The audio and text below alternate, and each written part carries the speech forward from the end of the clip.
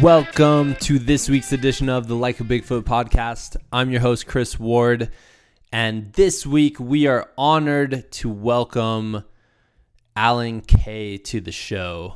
Alan is a wilderness survival expert, and he's also the winner of the very first season of the History Channel show called Alone, which, if you haven't checked out, it's a phenomenal show. Essentially, the premise was that they were going to drop 10 people off into the wilderness, and season 1 was in Vancouver Island. And they essentially just had to survive. They had to build shelter, find food, find water, all of those great wilderness survival skills and techniques. And basically, they just had to survive by themselves as long as possible, without knowing if other people quit or how many days they were going to be alone by themselves in the wilderness. So really interesting show, really interesting premise. I mentioned that it was a pretty good reality show in the fact that there was no setup BS drama. It essentially was the drama of having to survive in a very harsh wilderness. So I wanted to have Alan on the show because I wanted to hear, of course, about the wilderness survival techniques, but really the thing that fascinated me the most was kind of the mindset of isolation. So as someone's isolated out by themselves in the wilderness, what's going through their mind? How do they handle it? And how do they get by without anyone else around? And what does that teach someone about themselves? So really interesting conversation. I'm very excited to share it with you guys today. Before we get into that, just a quick reminder, if you enjoy the podcast, go on iTunes, leave us a review. The reviews really help kind of spread the message of goodness that we're seeking to spread. Other than that, you can find the Like a Bigfoot podcast on all of the fun podcasting apps out there. You can look up all of our episodes and our archives on SoundCloud.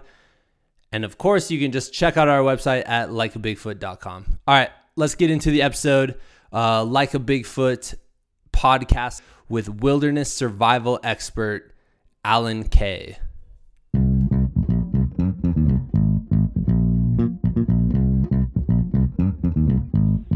All right, so welcome to the show, Alan Kay. I'm having you on because last year I watched the Alone show on the History Channel, and I mean, First of all, I'm not a fan of reality shows at all usually, but this one just totally captured my imagination because it didn't seem like there was anything like set up or anything. It was just like pure human drama of surviving in some crazy environments. So could you kind of just give us like the premise of the show for those who haven't seen it? Well, the object of the show is they took 10 individuals and dropped us in different places over about 167 square mile area in the Pacific Northwest, an area on native land owned by the Quatsino First Nation. And you were allowed to take 10 items from a list, and those items had to be approved to make sure they were within the parameters of what was allowed. And we were provided a satellite phone and a tap-out button that also acted to scramble a medevac in case you couldn't talk. If you could hold the red button down for 5 seconds, then it would automatically scramble a medevac in case you were injured. So the idea, it was basically a competition to see who could last the longest. And the last person standing, they would come and notify you that you were it. That's awesome. And you weren't able to tell when the other people tapped out. So like, best of your knowledge, this whole time, everybody's still in the game, right? Right. Yeah, that's kind of the cool. You're not. It really is. You're not given any updates as to what's going on in the world, what's going on at home.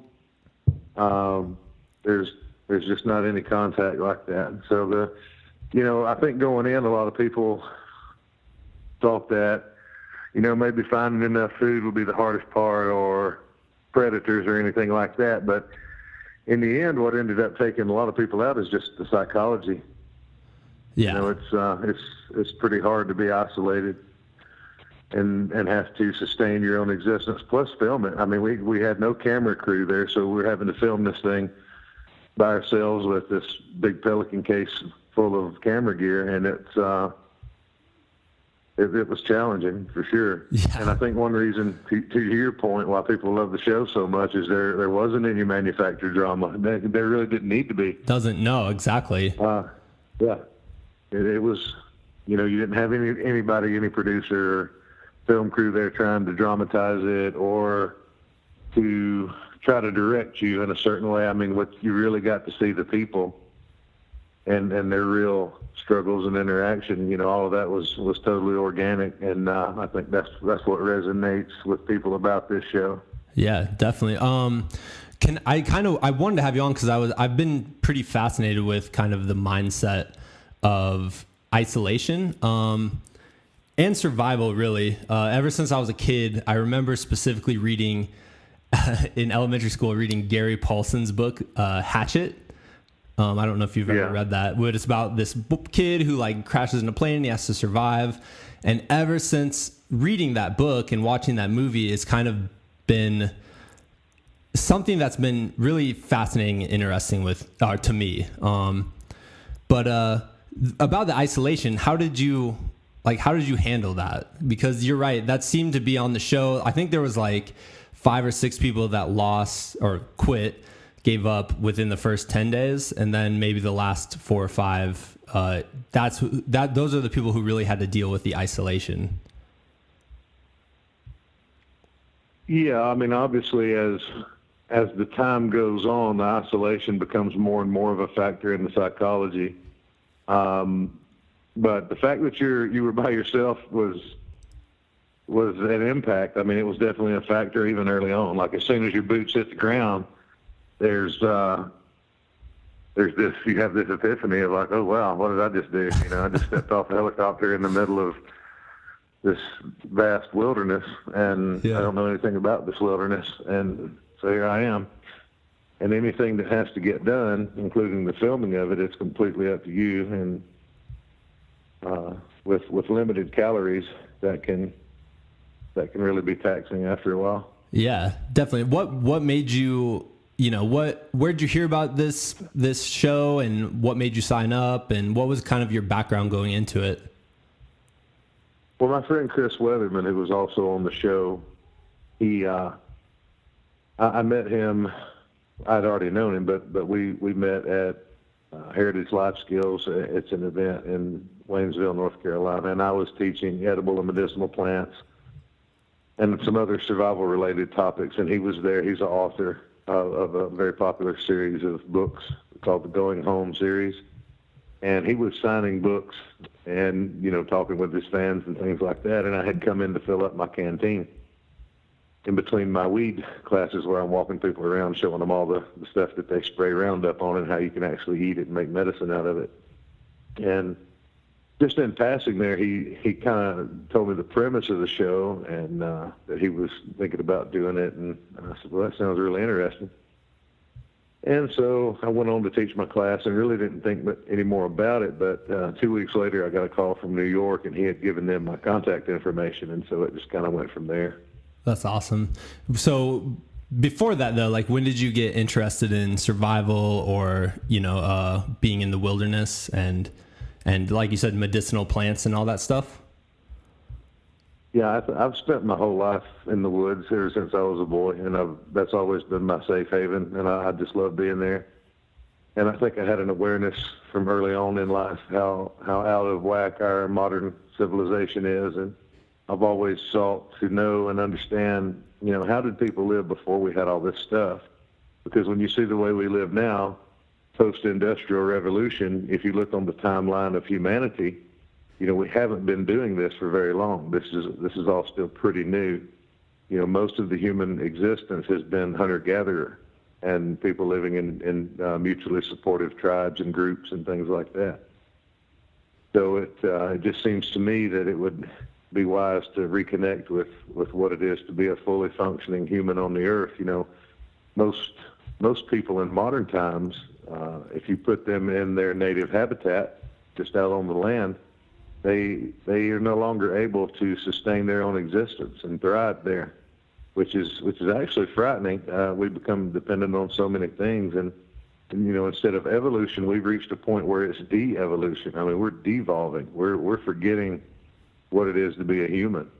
All of the basic core skills that you need to exist out on the earth are just not being taught anymore. At least in a broad spectrum kind of way where everybody has access to it. Used to, you just learned it by virtue of your existence and being part of your tribe, and your elders around you were teaching you all these things. And then we no longer do that. Now we go to school, we learn a bunch of stuff, we regurgitate that stuff so that we can pass standardized tests. Oh, don't even get me started on those. Yeah, I'm usually I'm a middle school teacher most years when I'm not taking care of my daughter, so I understand standardized tests. Yeah, and it's like just so the schools can be rated and get funding and all this kind of thing. Not to say that there's not wonderful things in the school system, but the way that it's laid out, I think we're not really teaching critical thinking skills. We're not teaching, people how to think. We're just throwing a bunch of facts out there. And more importantly, we're not teaching them basic skills.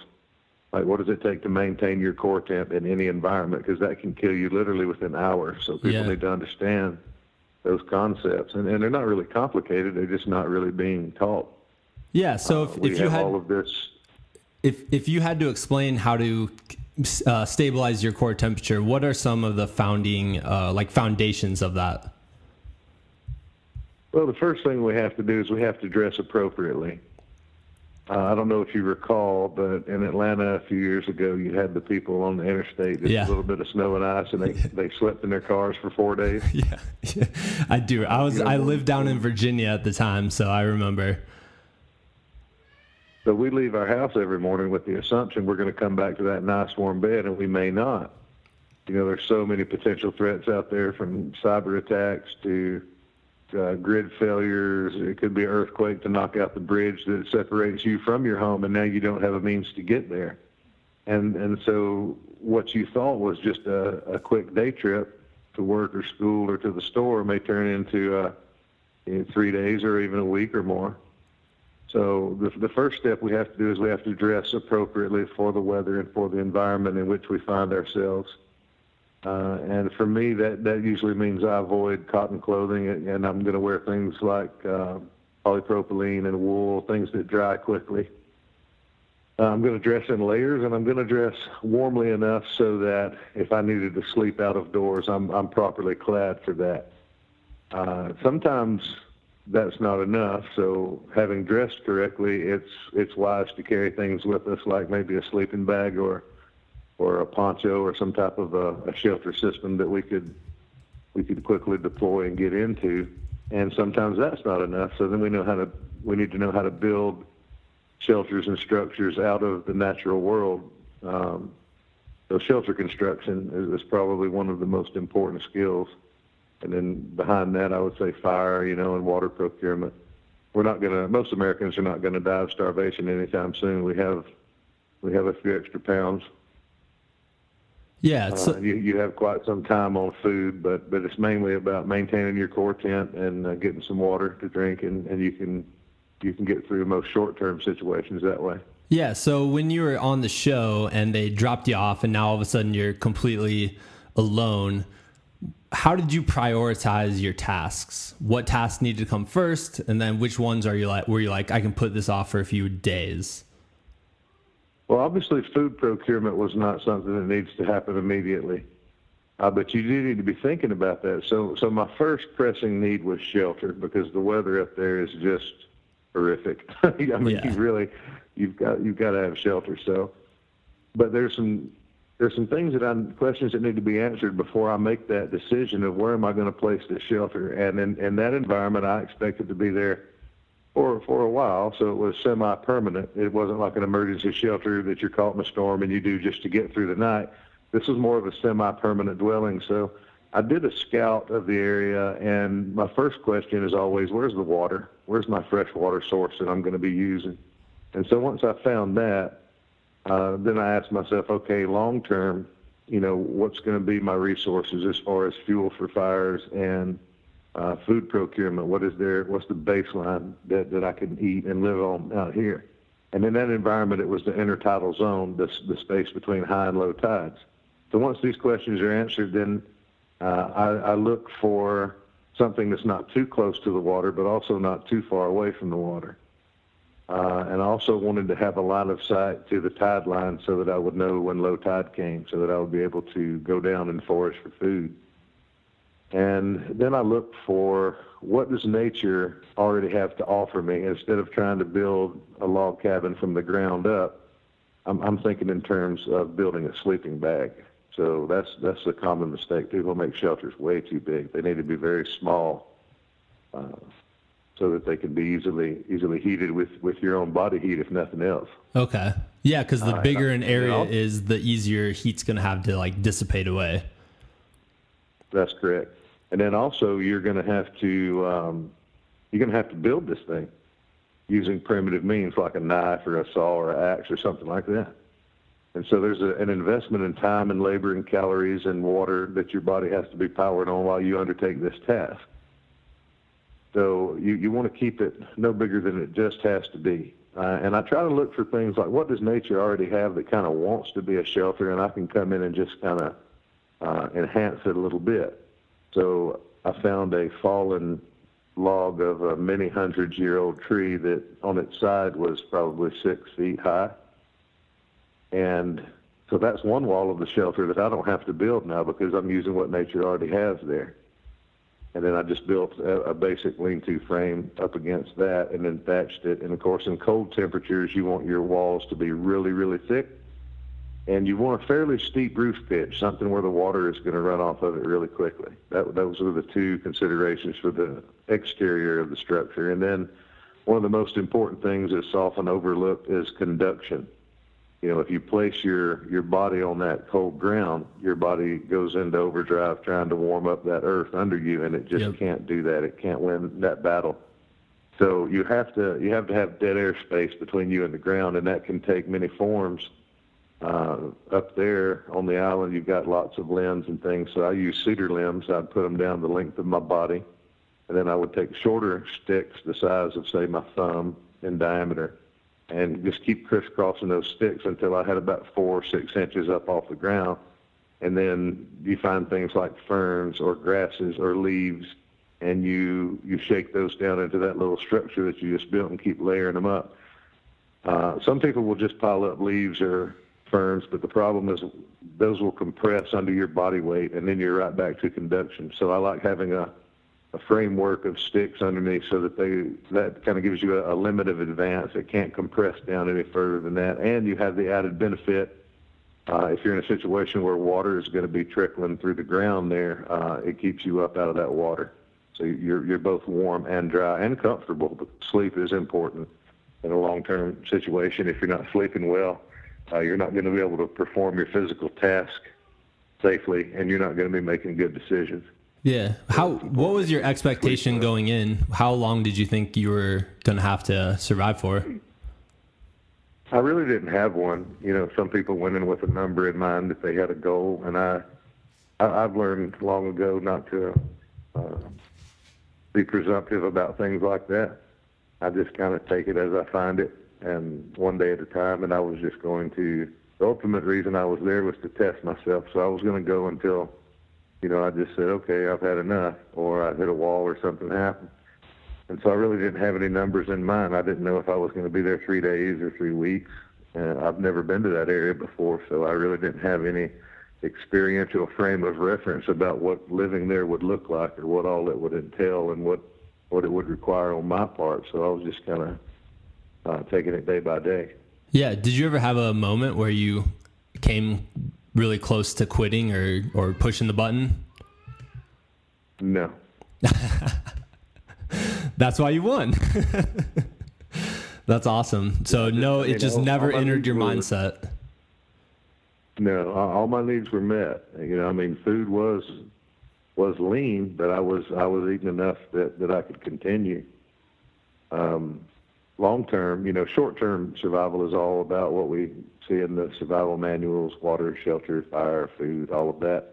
But after you've been out there for a couple of weeks, you're already checking those boxes, because if you weren't, you wouldn't still be there. You wouldn't be able to continue. Yeah. And so then you kind of get into a rut, just like anybody has in their life. We have patterns of life. We get up, we go to work, drop the kids off, do this, do that. And so it kind of became that on the island there, wake up and check low tide, and if the weather permitted, go out and get more grass for my mattress, constantly improving my shelter, see what could be procured for food, top off my water, top off my wood supplies, and just be really calculating about how you spent your energy. Yeah, definitely. So as you were doing this, you have everything set up. You like you said, you checked off the basic needs of survival. And you said it came in right away, the idea of isolation, but when did it become, I guess, when did it become a time where you didn't have many tasks and you basically just had free time to just sit with that isolation? There was lots of that. Hunter-gatherers spend very little hours of the day comparatively to sustain their life, in comparison to what we do now. An 8-hour workday just doesn't happen. It doesn't take me that long. It might take me 30 minutes to go down and forage and collect the food that I want. It might take me another 30 minutes to prepare and consume that food. There's an hour. I may invest 30 minutes into wood procurement for that day, or even, let's say, an hour. There's 2 hours, and maybe another half hour in water procurement. So 2.5 hours, and my job's done. And the rest of the day is just there to, observe and think and kind of plan with some degree what you're looking to do in the future, and trying to find the patterns of whatever land you're dropped in, and then figure out, okay, where do I fit into this? Where's my place out here? Yeah. What were there moments where, I gotta imagine there were moments where you were like cursing the isolation, and then other moments where you're relishing in it and enjoying it and liking that meditation or time to meditate or be peaceful with nature. Can you kind of share about maybe how you dealt with those times? Yeah, the isolation part, I guess I'm predisposed to do pretty well in that kind of a life. I guess for one thing, I was an only child, so growing up, I already felt pretty lonely anyway. Yeah. Didn't have a lot of structure and all of that, so you kind of learn to go inside of yourself and spend a lot of time inside your own head to figure things out, instead of needing something external, somebody to talk to or bounce it off of. And so I think that helps, and just being at peace with yourself. We've all got our regrets and our things in life that, we all have our demons, I guess you could say. And, in a situation where you're completely alone like that and you've got all that time, those things will come up. So if you haven't made peace with all of that or worked through your stuff, then you will. That's the time that you're going to work through it. Yeah, definitely. There's no distractions, there's no cell phone or TV or other people. So, and it's just silent. It's complete silence out there. Wow. So before you came to this project, what was the longest time you had spent in solitude like that? I don't know, maybe a week or a little more. Yeah. Just purposely on like a wilderness trip or just kind of by yourself? Yeah, just out in the woods, hanging out and But emotionally, I've always felt kind of alone anyway. Yeah. Some of the most lonely times in my life are when I've been in the company of other people. Yeah, definitely. You're talking to a fellow only child here, so I get where you're coming from there, which is interesting because, I mean, I gotta imagine most only childs are introverts, and so as an introvert, you are willing to put these really like raw moments out on television for the whole world to see. Did that ever come into your mind at all, or were you just like you accepted that aspect of it? Well, going into the project, I knew what we were there ultimately for was to self-document so that this experience could be conveyed to the people at large. Just so, I kind of made an agreement with myself early on that I was just going to go in and suspend any ego around it and just be totally realistic and vulnerable, and just whatever happened. I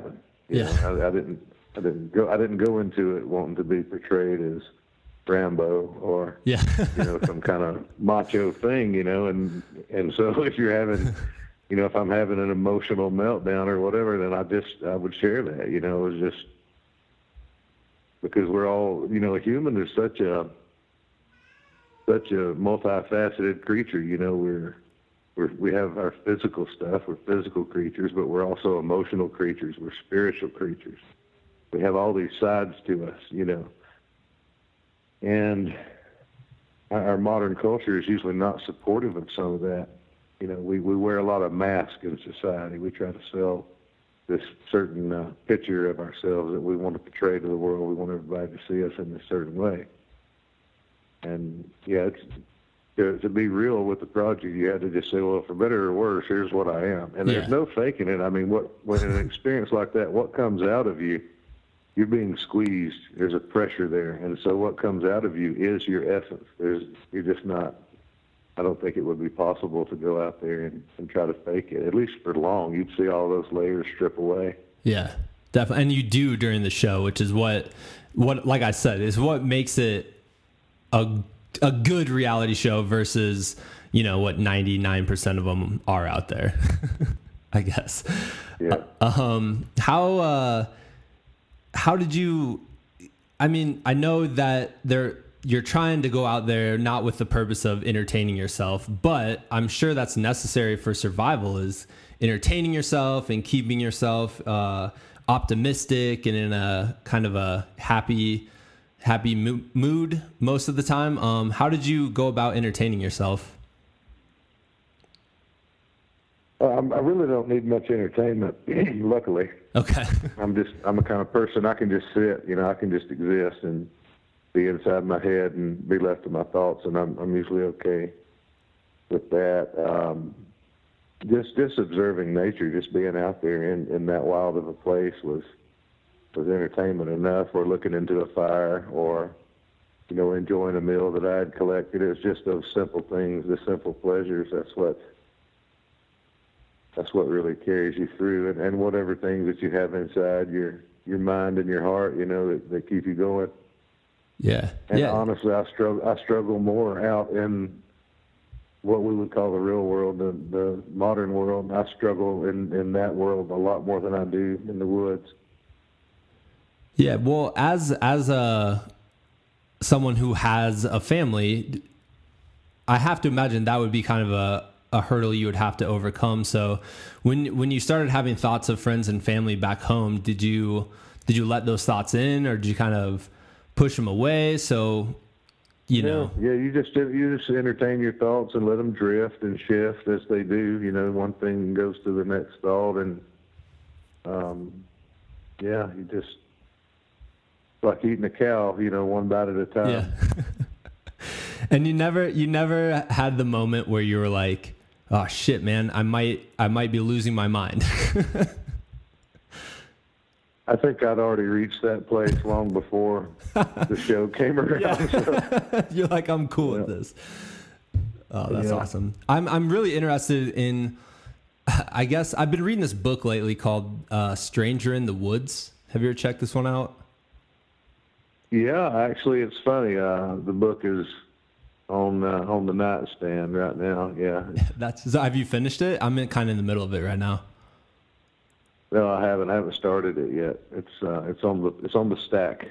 Yeah. It's one of the ones to look at. I mean, I'm familiar with the story. I've read articles on it and excerpts about different things. So I have the general gist of it. I just haven't read all the specificity that I'm sure the book goes into. Yeah, and it goes into the crazy specificities. But the idea basically is there's this guy named Christopher Knight, and for something like 25 years, he just lived in the wilderness in Maine, and he claims that he spoke to nobody the whole time. I think he said one word to a hiker that walked by,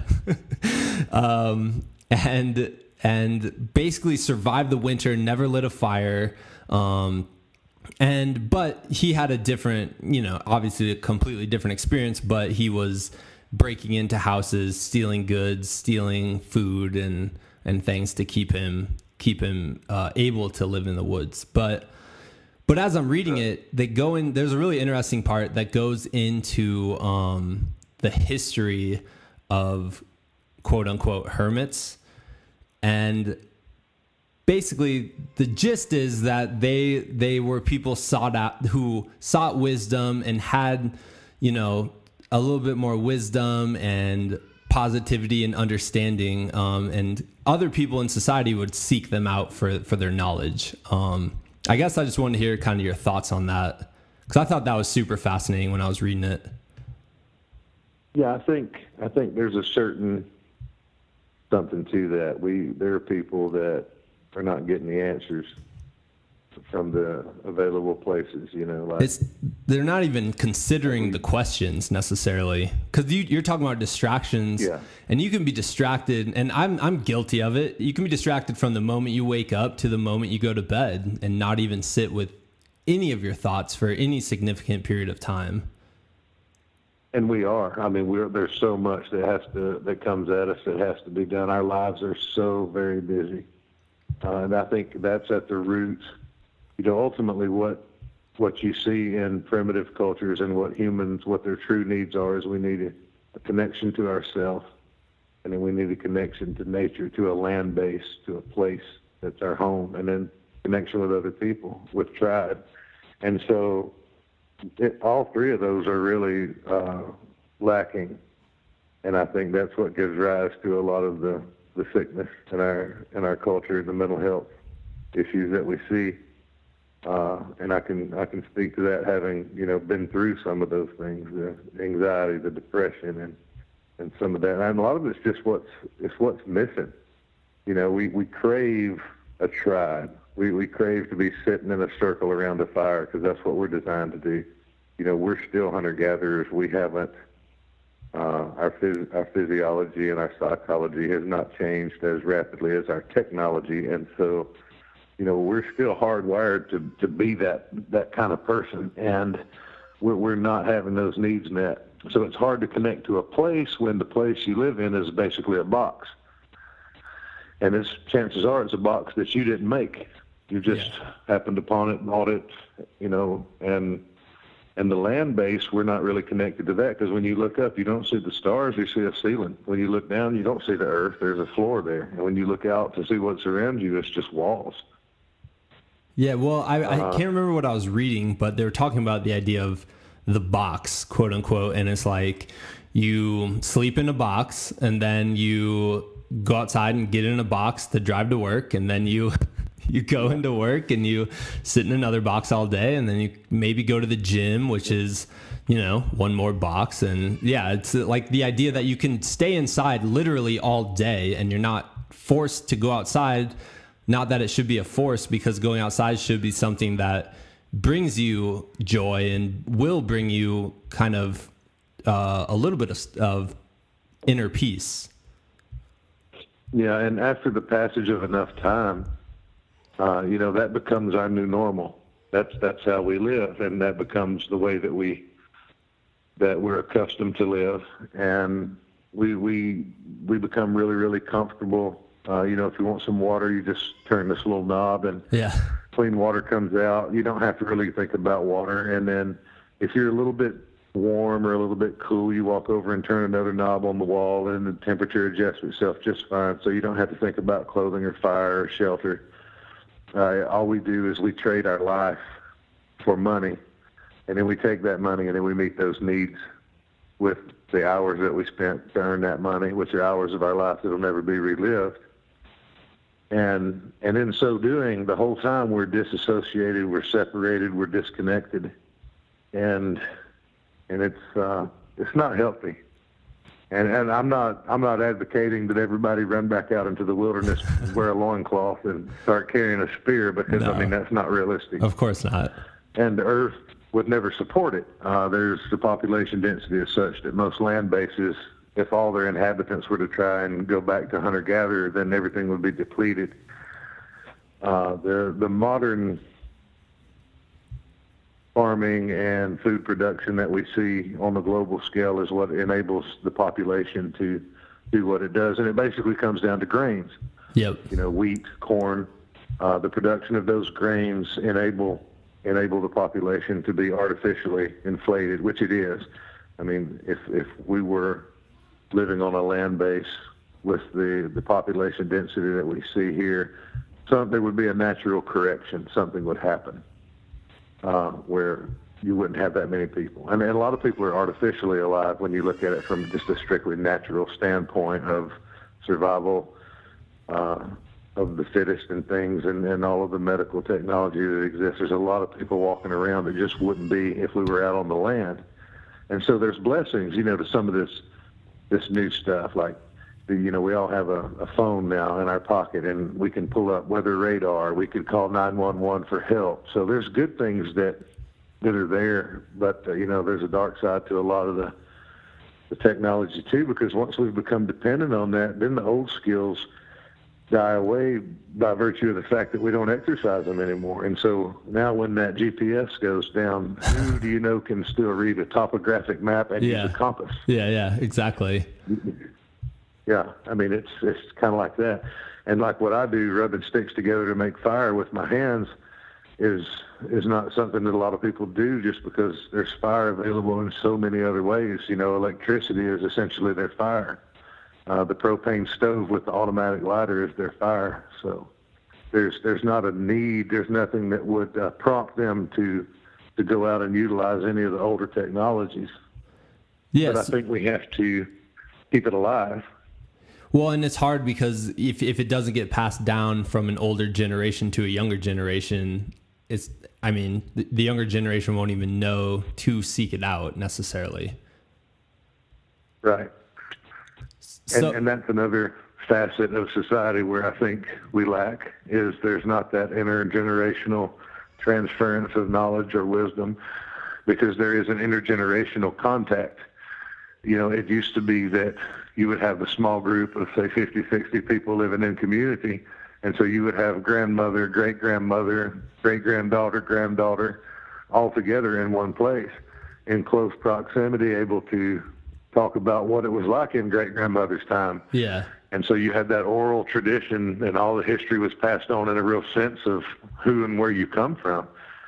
And along with that, all of the skills, that enabled her to live all those years. And so she would pass on the things that are really important. And we just don't see that anymore, at least not in a large enough way. I guess there's still some communities where it happens, but I think it's probably limited. The Amish come to mind. You see, yep. They tend to take care of their elders. They don't put them in a nursing home. You've got them living in the house with you. They actually took care of my elder too, because my grandpa lived in this small 60-person Iowa town called Milton, Iowa, and I just remember basically they would come down and he would let them use his phone whenever they needed, to make a phone call for whatever reason. And they basically took care of him till he was in his 90s. And I mean, we basically are so grateful and thankful that they were able to do that, because he was able to stay at his house basically until a few months before he passed. So yeah, those are, it's type of cultures that, it's funny, and they mentioned this in that Stranger in the Woods book, is like, is it stranger to go out and live in the woods, or is it stranger to, work in a office building all day long and be in, thousands of dollars worth of debt and stressed out and all that stuff? That's considered normal, but the other way isn't. And it's just an interesting dynamic there. Well, yeah, society tells us we have to have all these things, and you don't want your children to feel different or disadvantaged, so you've got to do the annual Walt Disney trip and, the spring break vacation, because you want to be like everybody else. You want to look like them. You want everybody to see, and you've got to have a vehicle. Used to one family would share a vehicle. Now each individual has their vehicle, at least in many parts of the country that are not available to have the public transportation and things. You see 3-4 cars in the family. Yeah. You see our homes are so huge and inefficient and bigger than what we need, and more stuff is just more stuff, and then you've got to maintain that stuff. And so now all the things that you own end up owning you. You have to insure them. You have to maintain them and paint them and change the oil in them, and it's just this never-ending cycle. Yeah. And then we plant grass, for God's sakes, which creates more work for ourselves. Yeah. To go out and keep that grass cut way, way down. It's like we're constantly fighting nature, fighting fire, Yeah. Doesn't make sense to me. It really doesn't. So how do you in the show, you have this really great speech at one point about balance and why that's important. So how do you balance the kind of, inner mountain man with the Western civilization part of you? I've really not been able to do that. It's something that I aspire to. I mean, honestly, I could lie to you and say, "Oh, I've got it all figured out." Yeah. But I don't. Yeah, I totally don't. I just got finished teaching a class, and so when I'm out there doing that kind of stuff, then that's good. But I mean, there's always. It's like, how do people find out about our classes? How do we connect with them? Exactly. It's usually Facebook. It's Facebook. Yeah. So at some level, if you're going to operate in and amongst society, you interact with it. I guess it's a matter of, just trying to keep things in perspective so that you don't have all your eggs in any one basket. It's kind of a diversification, Yeah, kind of staying conscious of what's going on and present to, kind of how am I using technology, and am I using it or is it using me? Kind of that idea. Yeah. Yeah. Yeah. And to minimize things, to really take stock at your stuff and go, do I need this much stuff? Or, some things it's okay to have plenty of, like warm clothes, I think is wise to have. Having food storage is wise to have. But I mean, there's so many people who just have stuff. Yeah. And it's insane. And then we have to have this huge house to keep all that stuff. Yeah. How do you balance that with your family's wants or your family's needs? Well, it didn't balance out very well. That's the thing, with like kids coming up, you want them to learn the things that because you realize you're carrying this knowledge that is not common, it's not normal. I mean, for me to walk around with the things that I have inside my brain, or I went through a lot to obtain them, a lot of suffering and a lot of mistakes.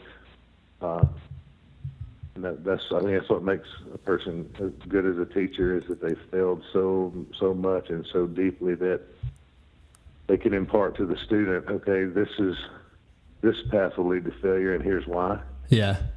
And I've already lived it, so you're saving them that 30 years of process that you had to go through to get to the plateau that you're on. You can just go ahead and bring them up there with you and say, here's how to be here on this skill or whatever it is. And these other ways won't work, and here's why. And you can just tell them that in a story that takes 5 or 10 minutes instead of them having to live out that path of life, Yeah. And that's right back to community. We all have that. We all have our story. We all have things to offer and teach. and no one person can do it all. I just happen to do this one thing that I do, the survival and preparedness and self-defense type stuff. All right, cool. We got a second co-host right now, so. All right. Welcome. Yeah, thanks, man. When you're teaching these wilderness survival classes, are most people coming from regular, quote unquote, regular day jobs, or, is this part of the balance for them where they feel the necessity to get out in the wilderness and learn these skills? And so they're going to take a week out of the year or however long and come out and learn from you? Yes. I think there's a pretty broad, it runs the gamut. We've got people that are into it and have tried to learn about it, and it's like a continuing education for them. Okay. And then you've got people that are new, they're coming to it fresh, and then other people just want to get some control back in their lives, some skills. I mean, and it is the ultimate empowerment to know that no matter what might happen, and we're living in pretty scary times. There's a lot of potential things that can unfold in the near future. So, if we're able to meet our basic needs, stay warm and dry, stay hydrated, feed ourselves, provide for our basic security, provide for our basic medical. I mean, that's a pretty good empowerment there. Yeah. It also puts us in a position when there's an emergency, and you're schooled up on these things. It puts you in a position where you can help other people. Most importantly, you can help calm all that panic by just saying, "Oh, I know what to do here. This is what we got to do. I can help us out." Yeah, kind of build some, like a confidence builder there. Yeah, and it's back to community again. People love the show because we're by ourselves doing it, but ultimately, a lone wolf is a dead wolf. Yeah. We are meant to be tribal creatures. We're meant to have a community, and that's something that I encourage everybody to do, is try to build community around you, get to know your neighbors, and start sharing in skills and things like that, because if you were to do a little research, it'd be amazing who all is already around you. Oh, You definitely. probably have a retired nurse or a surgeon, somebody like that nearby. You may have people with military or law enforcement experience nearby for security needs. They would understand those needs. You may have an engineer, a person that can fix things. May have somebody that's got some years on them that would just like to sit around and read to the kids and help people with child care. If you're going to do a group project, you may have a guy that's really good at gardening. Yeah. So all those skills come together. Then you reach a place where you can, together each person is going to ultimately be better off for that interaction. Well, yeah, it's how do you, when you're teaching the classes, how do you kind of differentiate, is the fancy teaching word, but how do you acknowledge everybody's skill level and make sure they're like, you get the guys who have been to a bunch of these classes and have some knowledge, and then you get the complete beginners. How do you balance that out? Well, if I'm doing something that I know one of these students has already done to a level of proficiency, then I will generally throw them something different to do. Just like the other day, we were working on some different traps. And one person had expressed, "Yeah, I've done this trap lots and feel really solid with it." And I said, "Okay, well, have you heard of this one?" He said, "No." And I said, "Well, we're going to work on that one." And then the same with cordage. We were making cordage out of one material, and he was well familiar with that. And I said, "Well, have you ever made it out of this other material?" He's like, "No, I haven't." And I said, "Well, let's learn that process then." And so that way you can teach fill in the voids of each individual. Or maybe it's not that you reteach or teach a new skill, it's that you just, you might modify an existing skill. You might show them a new tip or a trick to refine a skill that already exists for them. Yeah, definitely. Do you ever partner them up where you get the more advanced person with the novice? I do. Sometimes I've done that, and it's amazing. What we call a novice sometimes will teach us things. Yeah. they'll ask a question, and I'll think to myself, well, I've never considered that. I don't know. And so we all learn from each other. There's no such thing as an expert. We're just all out here doing it. Learning together. Yeah. What's your company called? It doesn't really have a name. I called it Wildland Studies Group. Okay. There for a while, but people basically, they just call me and we'll book in. That's just mainly for like tax purposes and all that stuff. But yeah. People either call me or text me or something, send me a message, and we put it together that way. And I travel all over instead of having a physical school, which I have a couple of locations where I can train at, but I try to find an existing community where I can come in and teach them all of those things as well, like community communications and security type things, and kind of coach them on that. So it's easier to bring one instructor to 20 or 30 people than it is to bring all those people to one place. Yep, definitely. Where do you, I mean, if you had to like say you're usually in this certain area of the United States, do you have a specific spot, or are you just all over? I move around quite a bit. Just in the past few months, we've been to Africa. We went to British Columbia, and we were in Salt Lake City, Utah, and before that, a couple other places in the U.S. Now I'm back in the Pacific Northwest, and probably end up in Appalachian Mountains here soon. I'm actually, when we're finished, I've got a call a man in Wyoming who's wanting me to come out and do a class in his area. Wow. So I stay pretty flexible. Yeah, and I have to imagine you are just, every new location, you're advancing your own knowledge because there's different challenges and different resources in each spot. Yeah, that's my job, is to go in and, identify the strengths and weaknesses of an area, what are the resources, and how best to utilize them. That's so cool. I mean, that is the name of the game, and so that's what I teach. In this environment, this is where I would find food. This is how I would do shelter. And no two of them are alike. So it just reaffirms the methodology that I teach, that when I go to a place I've never been and I do my thing there and it works, it just shows that, that no-nonsense kind of approach and being able to identify. It's understanding the principles and not being so fixed on a particular technique, but understanding the principles behind that technique. If I'm somewhere, like say in a jungle area where there's bamboo, then I should know how to do fire by friction from bamboo. And then if I'm somewhere else where a hand drill is appropriate, then I do that, or an Arctic strap, or a bow drill, or whatever the technique might be. Yeah. You have to be highly adaptable, yeah. How do you take into account animal safety? Well, you just have to understand the animals. You have to understand their behavior. They're all different,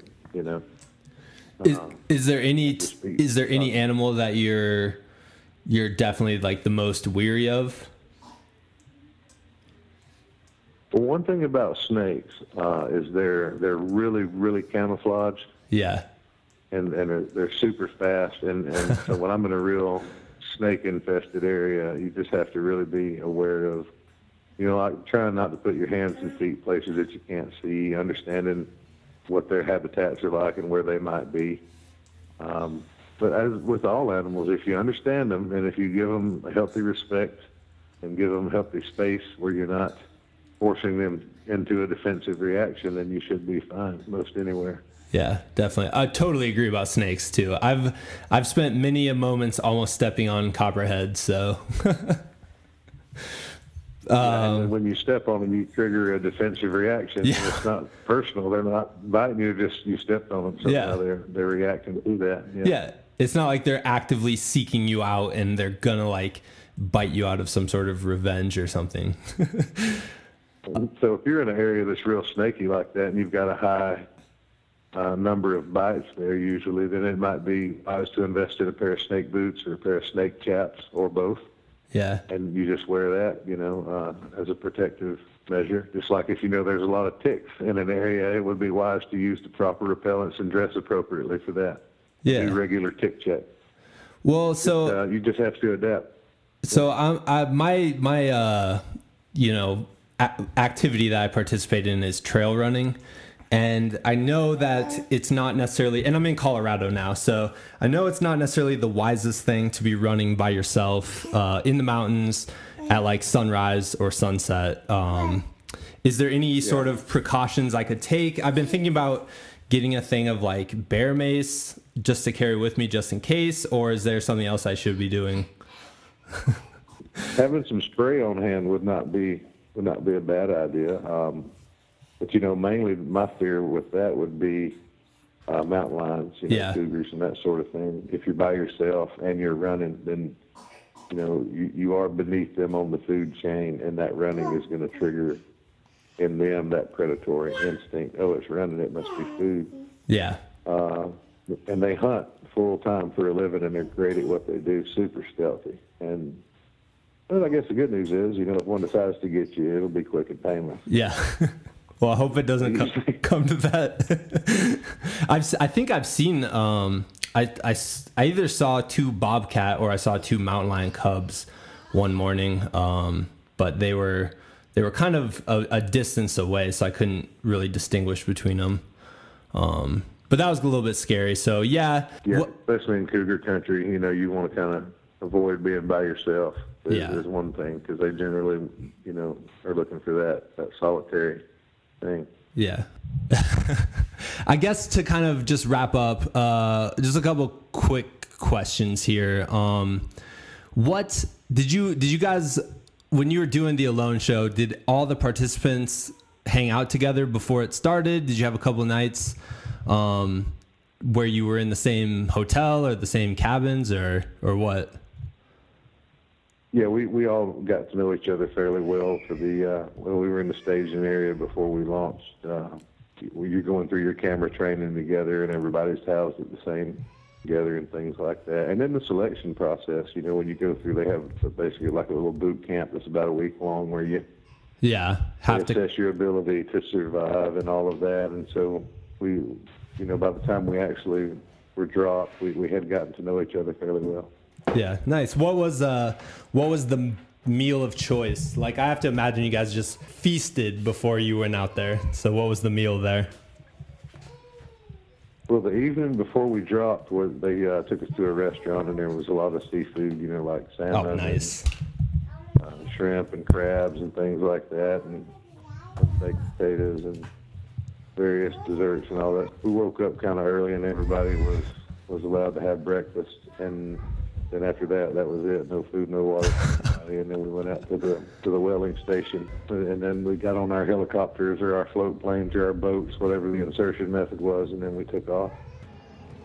There's a few good ones out there. I guess one that's really, really good just for general reference, and it's written so that it applies to pretty much anywhere on the planet, and that's the SAS Survival Handbook, Survival Guide. I can't remember the exact term for it. Written by John Lofty Wiseman. It's very popular, and it's good because it's written for the British SAS, and they find themselves operating all over the world. So there's things in there that would apply to you in the tropics. There's things in there that would apply if you live in the subarctic region. So it's a good reference, and he's pretty succinct in how he breaks everything down, and there's a lot of good information in it. So if somebody was starting out and wanted a good reference, that would be a nice one.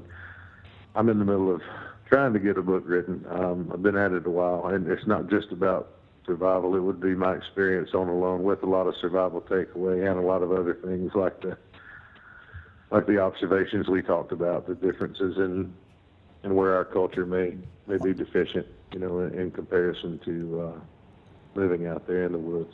Awesome. Well, yeah, I'd love to hear about that, and I definitely will check it out whenever you finish it. Do you have a timeline, or are you? No, I really don't. I'm just, whenever it's done, that's when it'll be okay. done. I would estimate I'm probably halfway there, I think. Oh, perfect. Yes. Perfect. Awesome. Well, thank you, Alan, for chatting with me today. And if there's any way people can contact you, what would that be? Yeah, pretty much the easiest ways for me is just call me, just old-fashioned call. Well, nowadays people have your number. They're subject to text you as well, which is fine too. But it's my cell number is out there across the globe. It's 706 888-994-3405. And another way people get a hold of me a lot is on Facebook. I have a public Facebook page. It's Alan K. Alone. And I post different things on there from time to time. Wherever we're traveling at, I'll post pictures or videos. Sometimes I do gear reviews or little tips and tricks pop up on there. So awesome. Got some good content. All right. Well, thanks for chatting today, Alan, and maybe we'll keep in touch. You bet, buddy. Thanks so much. Good talking to you. All right. Have a good one. All right. That wraps up this week's episode of the Like a Bigfoot podcast. Once again, if you enjoyed it, check out all the rest of our episodes on iTunes or SoundCloud. And you can follow us on pretty much all the social media platforms by looking up Like a Bigfoot. One kind of closing thought here is when I think about Alan's story and his experience on the show Alone, it really reminds me of the idea that I'm fascinated in. I've kind of been researching and studying lately, but the philosophy of Stoicism. So essentially, Stoicism is accepting the circumstance that you are currently in and realizing that you basically have no control over some things. So I'm thinking about, like, in Alan's circumstance, the weather, the environment, what sort of supplies were available to him.